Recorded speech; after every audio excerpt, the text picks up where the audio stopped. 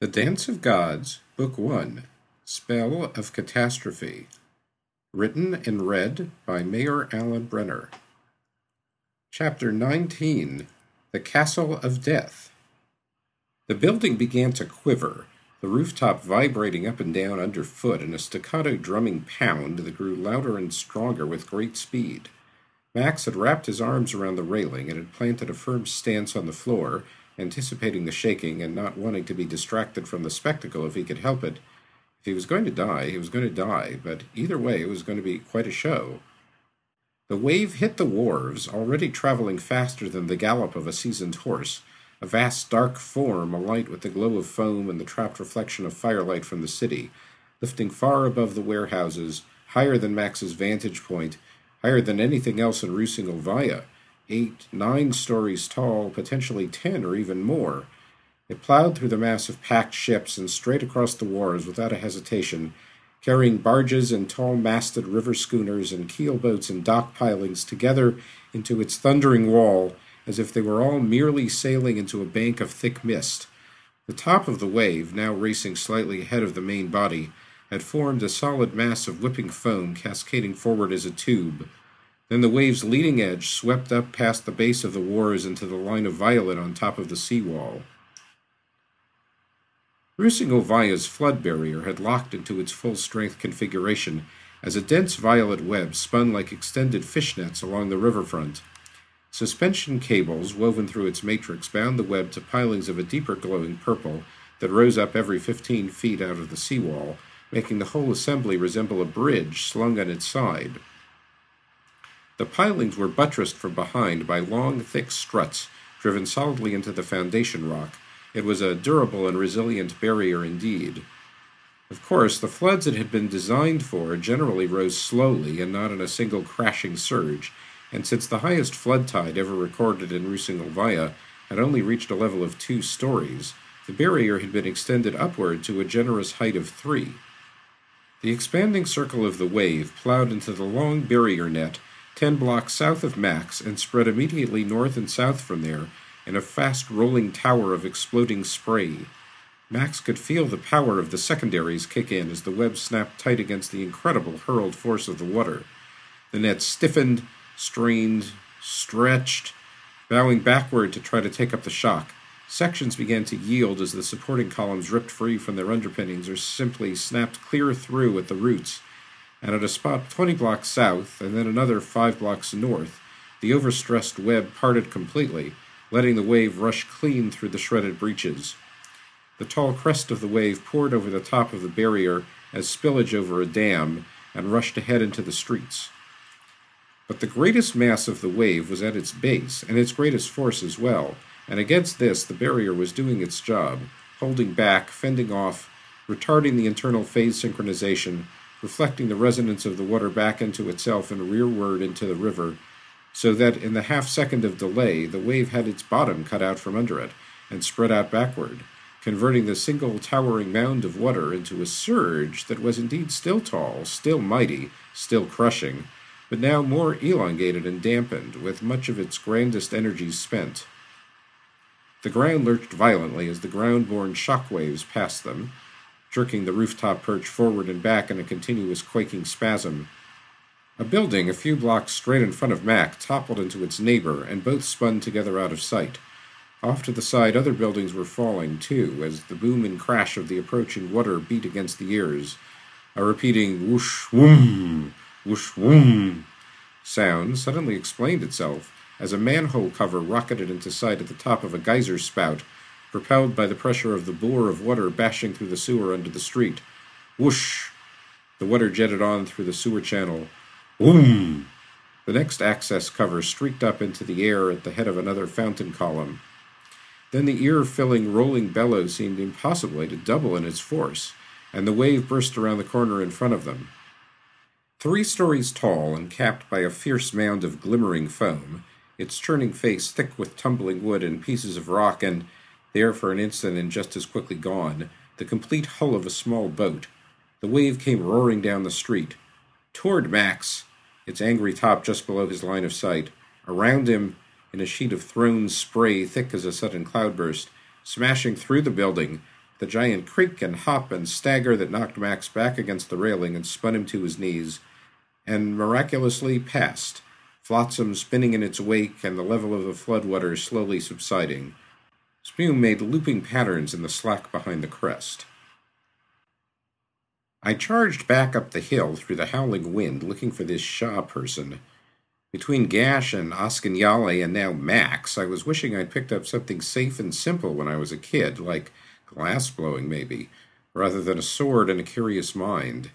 At least Max was gone for the moment, and Askanyale seemed gone permanently, and Gash was keeping quiet wherever he was. A big shock knocked me to the ground with the sound of a giant bell. I rolled, got up again, rounded a corner, and found myself down the block from Askanyale's flaming temple. All the guardsmen who could move had long since scattered, leaving a few huddled shapes behind them on the street. Flames had made the leap to a building on the next block downwind, and to another one a block or two further on as well. Fires didn't bother me at the moment. I figured that castle dropping into the river was going to send up a splash big enough to put out a volcano. I was looking for a beacon, Max had said. I trotted up the street, glancing around. Just past the glow of the Yale fire, I spotted it. The buildings flanking the alley where I'd stashed Carl Lake had partially collapsed. I didn't see Carl, but I did see the body of a man lying on the ground in the street just across from the alley entrance. The form was covered by a whitish-yellow glow clinging to its contours. More of the glow made a half-dome shape in the air over him, starting at his head and popping over in a low arch to end barely beyond his feet. The man inside had his eyes closed and was breathing with some distress through his open mouth. I recognized him. He was the same guy I'd seen being held prisoner by Askanyale's guards when I'd bluffed my own way through with my imitation of Gashana Tantra. "Are you Shah?" I said to the man. One eyelid creaked open, and the eye rolled up and found me. "Zalzain Shah," he said in a low voice that merged into a wet cough. "Though only marginally," he managed to continue, "at your service. Your friend Max sent me to find you." "Ah," Shah said. "Then please help me prop myself against that wall. What about this glowing thing? I hadn't wanted to touch it. I'd had enough with magic already to last another 10 years, especially magic I didn't know anything about." "Don't worry about the field," said Shah. "It won't bite. It was a gift of sorts." "If you say so," I muttered. I stowed the sword Monach without complaint on its part, got my better arm underneath Shah's back, feeling nothing more than a mild tingling as I slid it through the glowing dome, and dragged him through the mounting ground tremors over to the building. When I stood up, the prickling feeling was still there in my arm. Beneath the tingle, though, my hand, which had gotten a lot of punishment in the last few hours, was feeling surprisingly better. "Is this thing some kind of healer?" I said, flexing my grip. "Unfortunately, my system is resistant to curative spells," Shah said. He sounded a lot better sitting up. "The field seems to be more along the line of an energy transfuser in addition to its attribute of attracting searchers to the vicinity." He coughed and spit up fluid. "Just what is going on down there where you came from?" The wind had died away while we were talking. I couldn't see the flying castle from our location, but from the roaring and general pandemonium coming from the direction of the river and drawing closer fast, I could make a pretty fair guess. This big castle popped up over the river and dropped in. I think we're hearing the sound of the wave coming after us now." Said Shah. "Fortuitously, we are on a hill. I assume the Mad God summoned this castle?" "Mad God, death, yeah, I guess so. That's what Max figured." "And he proposes to deal with it himself?" "He did seem to have that idea," I said. "He was pretty testy at the time we met, or I might have been able to talk to him more about it." "Indeed. I take it you are not actually Gashana Tantra." "Gash? Oh, right, he'd seen my entrance at Askanyale's. It's kind of a long story." "I propose we let stories wait until after the wave," Shah said, and he was right, because sure enough the wave was in the process of showing up. The street rumbled like a herd of giant buffalo were pounding up it. A cloud of spray and mist erupted out of the Yale fire, and the heart of the fire withered into steam. Fountains of water shot straight up out of the sewer covers, and then around the corner and up the street came the wave itself. It looked like most of its force had already been spent on the lower sections of the city, but it still had enough momentum to spill up the hillside and wash gently over the two of us there at the top, leaving debris scattered behind it on the street.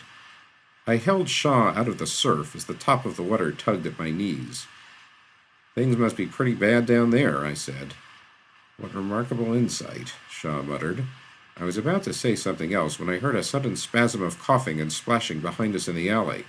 "Oh," I said, "Carl." The water was ebbing. I dropped Shaw back against the wall and bounded over him. A shape was flopping like a long carp tangled in a mound of debris 10 feet into the alley. I splashed through and fished it out. It was indeed Carl Lake. When Carl had finished coughing up enough water to go back to breathing, he looked up at me. "Thank you," Carl said, "unless you have merely returned to finish your job." "I did what I had to do, and you know it." Carl coughed again, glaring up at me. "May I join you?" he said to Shaw. "It is a long wall," Shaw said. Carl plopped himself down next to me. "My head is in extreme pain," he said to me in an accusing tone. "Maybe we're even then." Said Carl. He looked across the street at the wreckage of the temple. What was left of the water on the street was now mostly foam. "The reason for our conflict is past with the passing of Oskin Yale, yes?" "Yeah," I said, "I guess so, but—" "I must interrupt," Shaw said. "I regret the necessity of my own inaction when there are important things to do, yet you, who are not really Geshana Tantra, on the other hand, have no such excuse." "What?" I said. Shaw raised one eyebrow. "Primus, for you to pass yourself off as Geshana Tantra before Oskin Yale, you must have a high level of effective power. Secundus, your quite interesting aura supports this thesis. Tertius, and higher, since from my reading of the situation you probably had a lot to do with that situation in the first place, you know full well where Max is going and what he's going to try to do, and you can further figure out that he will need all the help he can get. Now, are you the man of action you appear, or merely a worn-down counterfeit?" "Max told me to stay here with you. He said if anything happened to you, he'd—" "Your solicitude is warming," Shaw said sarcastically. "I am thankfully in better shape than Maximilian feared. At least I am not acutely dying. Under the circumstances, your friend Carl and I can protect each other for the time being." Shaw cocked his eyebrow at Carl. Carl nodded. "Protect, that is, considering that with a mad god on the loose, Rue Singlevia itself may not be here much longer." I didn't like being a pawn, but on the other hand, the situation was what it was. At the moment, their plot was more urgent than mine. "All right," I said, "I'm going. But if your friend Max tries to wipe me into the landscape, somebody's going to pay." "Don't worry," Shaw said, closing his eyes. "Whatever happens, someone always pays." The mass of the castle rose sheer from the dark river deep in the heart of the current. Waves still reflected back from shore to shore, ruined wharf front to castle stone. The waves were still tall, but no longer monsters. Ice sheathed the base of the castle, sparkling strokes of flash-frozen spray cast up from the breaking river swells, leaving their crisscrossing tendrils far up the walls. The castle shuddered and eased itself a few feet further into the muck. A large cake of frost peeled off the north wall and fell back toward the water, the high plumes from the splashes immediately freezing again against the supercooled stone. Each avalanche of tumbling icicles cast its own ghost-light streamers up on the towers as it dropped, cold, transparent refractions of flickering green and blue, and the crackling of the ice and the pound of the turbulent river and the massive fidgeting of the castle and the cries from the city made a huge rolling groan that rose up into the sky. The castle had stopped its rotation as it settled into the riverbed. It rested now at a slight angle off the perfectly level, with perhaps a 15-degree inclination out toward the wharves. Sourceless lights had appeared behind walls and deep within the towers, red and blue and purple, illuminating various details of the castle, backlighting a jagged crenellation here, the curve of a cylindrical spire there, the span of a free-flying arch high up on a downstream pinnacle. As if the mere presence of the castle was not strange enough, part of its structure was indeed still in motion. A small cylindrical tower, capped by a peaked tile roof, jutted out from the side of another taller tower, with a vantage point out over the water and down past the curtain wall. Rather than being attached firmly together after the immutable fashion of stone, though, the smaller tower was pivoting against the larger one, swinging back, down, and out to the side, swooping forward at the bottom of its arc to point downward at a dizzyingly acute angle, then barely scraping past the large tower again at the top of its path, rotating back, out, around. In fact, as Max looked closer, it became apparent that the rotating tower was even stranger yet. 2 windows were visible on the small tower, lit from within, and the light also cast into relief the network of stones on the surface. Once you had accepted the fact that the tower actually was moving, solid stone against solid stone, with no sign of a mechanism in evidence, one would expect the lighted windows and the tracery of stone cracks to be moving along with it. Instead, the windows were maintaining their same orientation, upright with respect to the larger tower, one facing directly toward Max and the other mostly edge-on, but the rotation was making the surface of the tower and the window and the stone stretch and flow as the shape inside swept around.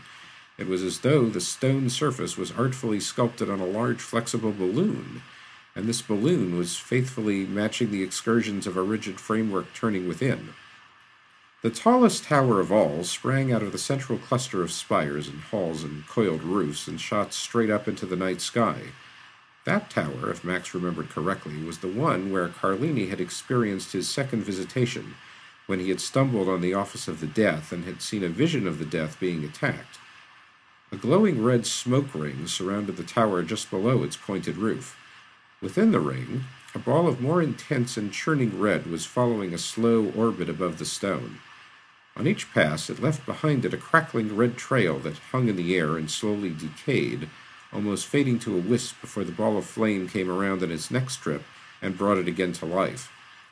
The fireball was merely sitting there, tracking its way deliberately around, and that was more worrying than almost anything else. It could mean that the Death was getting itself together and quieting down. On the other hand, it could also mean that the Death was gathering its strength for a supreme gasp of nastiness. Either way, the safe thing to do was encapsulate the Death and reason with it later, but for that to be possible, the thing that had to be done first was to bleed off the Death's power reserves. And that, Max thought disgustedly to himself, is going to need proximity. The floodwater had dropped below the 2-story mark, and was still falling as it ebbed back toward the river. A body spun past in a tangle of brush, its staring face upward. Hopefully the citywide toll was low. With the warning given by the flamboyant nature of the manifestation, people should have had time to get to upper floors. Even so, buildings had collapsed, and other people had undoubtedly been caught in the streets, not to mention the destruction of the ships and boats. The result was sure to be grievous, if not totally catastrophic. If the castle stayed where it was, though, river transit might ultimately be ruined and the economy of the city destroyed. It was certainly time for Max to get going. The most feasible route was, again, the water. Leaving the other occupants of the roof still staring open-mouthed at the spectacle that surrounded them, Max slid down his cord toward the water, then balanced himself temporarily against a beam. The ebbing tide was choked with fractured wood, carriages and carts and wagons, chairs and assorted small furniture, pots, shrubs, and, yes, here and there a body. Quite surprisingly, though, Max had managed to retain his backpack, due, no doubt, to the reinforced construction of the straps, and in the pack was his face mask and breathing tube. Most of his water-resistant outfit had been shredded, but at this stage that was beside the point. Max fitted the mask into place, shook loose the cable, eased himself into the water, pointed himself toward the river, and began a careful crawl stroke. He swam with the current. Landmarks were difficult to make out, but the most important landmarks would be the river and the castle. Those would be difficult to miss. People were beginning to rouse themselves in the buildings around him, relighting lamps, pulling others out of the water. Max rounded a corner. The street ahead of him was covered by mounds of floating lumber, from pieces the size of matchsticks all the way up to full structural beams and intact fragments of floor, twirling and shifting together in the water. One wall of a building protruded above the surface, a jagged platform of floor still attached to it 5 feet up. Several people had gathered there and were shining a lantern on the water below. Beyond the wall, and the tangled wood fragments, looming like a square-edged leviathan with its back barely awash, sat a riverfront warehouse, pushed off its foundation and carried as a battering ram through several built-up blocks. Max made his way past its crushed front and along a sidewall that was fairly much unbroken. Behind the warehouse, swept clean by its own plowing mass, a channel stretched clear and straight to the river. The current was more definite here, although the swells and smaller waves washing back from the river into the city were becoming more pronounced. Max swam ahead along the channel. A flickering source of purple light approached on his right.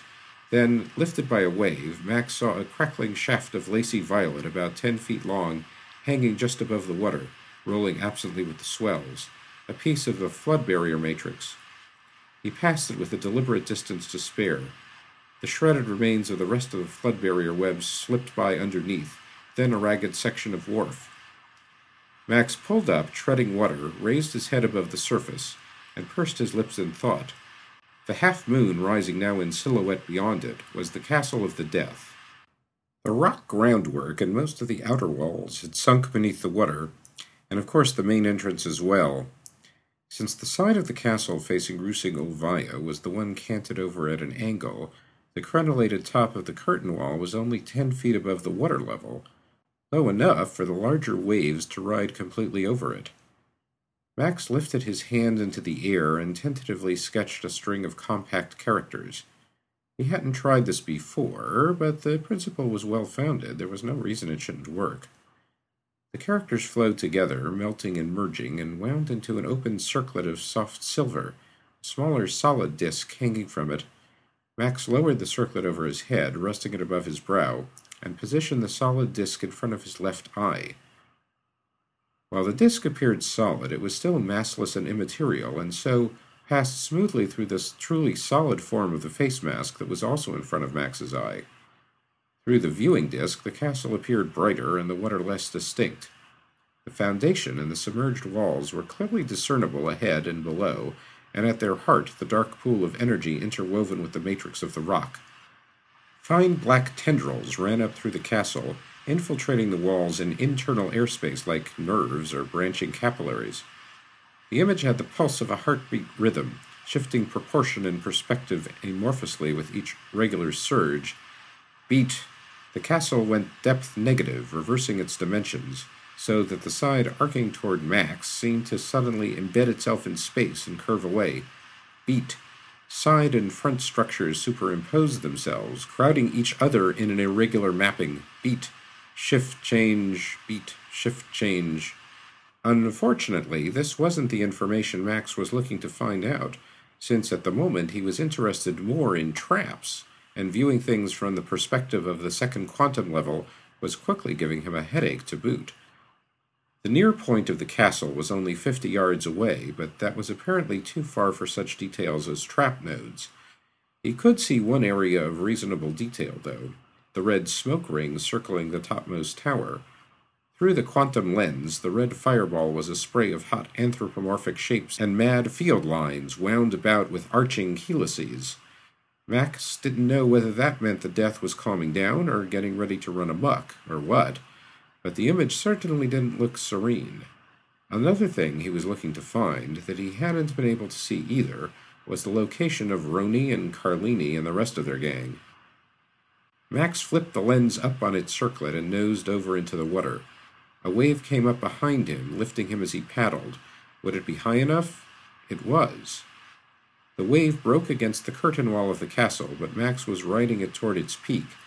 He slipped with the crest between two square crenellation stones, across a small lagoon covering an underwater courtyard, and washed up next to the interior wall facing onto the yard, just below a window. He pulled himself up on the sill, saw nothing inside, and rolled through. The floor was awash to ankle depth, but the room was empty. Max crossed it quickly, trying not to splash, positioned his lens again in front of his eye, eased open the door, and peeked out onto a flat landing off a circular staircase. The same sheet of shallow water covered the landing. A deeper pool hooded the descending stairs, large bubbles bursting on its surface.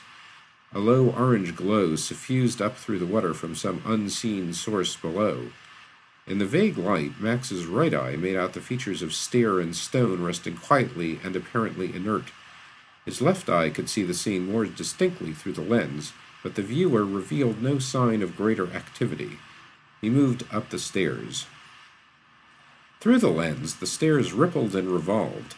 seeming to suddenly point down when he was still obviously going up, abruptly receding to a distance of miles and then popping back to sit atop his nose. He passed a room on his right. His right eye saw it as a simple sitting chamber, but his left added a churning blue disk hanging in the air at neck level. Additional rooms passed on the left. The staircase coiled tighter and steepened its pitch, and then the wall opened on the right into a level corridor. Max took a step toward the corridor and froze. The corridor was constricting about 30 feet ahead, drawing together from all four sides like a soft tube pinched around by fingers. His left eye saw it, and his right eye saw it too. In the center of the constriction zone dangled a small kaleidoscopic vortex. Max spun back to the staircase and froze again. Something from below was following him rapidly up the stairs. Max backed warily upward. Give me a break already, he thought. I don't have the time to waste like this. He had to find Carlini. An orange glow spread up the stairs, strobing with the heartbeat rhythm of the castle. A distant tremor ran through the floor. Max glanced around. Behind him, down... Down! He flung himself back, scrabbling convulsively upward as a twisted mass festooned with pincers and shining with a sick orange glare sprang up through the stone floor itself and spun toward him. Max flung a destabilizer at it, followed by a barrier disc. The disc folded twice along sudden orange creases and toppled, melting to the floor, while the destabilizer dart degraded into a pile of tiny leaves that hung fluttering in the air. The orange thing pulsed again and changed, gaining several long-stalked eyes with multiple pupils and a set of mobile jaws, and Max turned and ran full tilt away from it up the stairs. A turn and a half above, the staircase ended at a dead-wall landing. A single doorway opened to one side. The construct was right behind him, now sporting a dragging tail and ventral fins. The walls around Max, as seen through the lens, were squirming with life, the veins of black energy in them throbbing with knots of slipping silver. Half a dozen veins had leapt out from the walls and were embedded in the orange construct, feeding its silver globs. That gave Max an idea. He backed through the door, trading maneuver room for time while his fingers wove in the air. He had entered a circular chamber 20 feet across with a peaked ceiling and several open windows, an observation turret slapped onto the side of the major tower. The orange creature shot after him, its pincers gnashing, but missed the doorway and plowed into the wall. That didn't stop it. With a grinding growl, a 5-foot section of stone next to the door exploded into gravel and smoky dust, and the creature pushed its way into the room. The thing's half-dozen eyes turned to face him. It had been a long time since Max had worked this particular kind of transformation, and it was a complicated one to boot, but the technique was coming back. He pumped activation potential into the transmutation bridge. There, he had it. The air curdled behind the creature.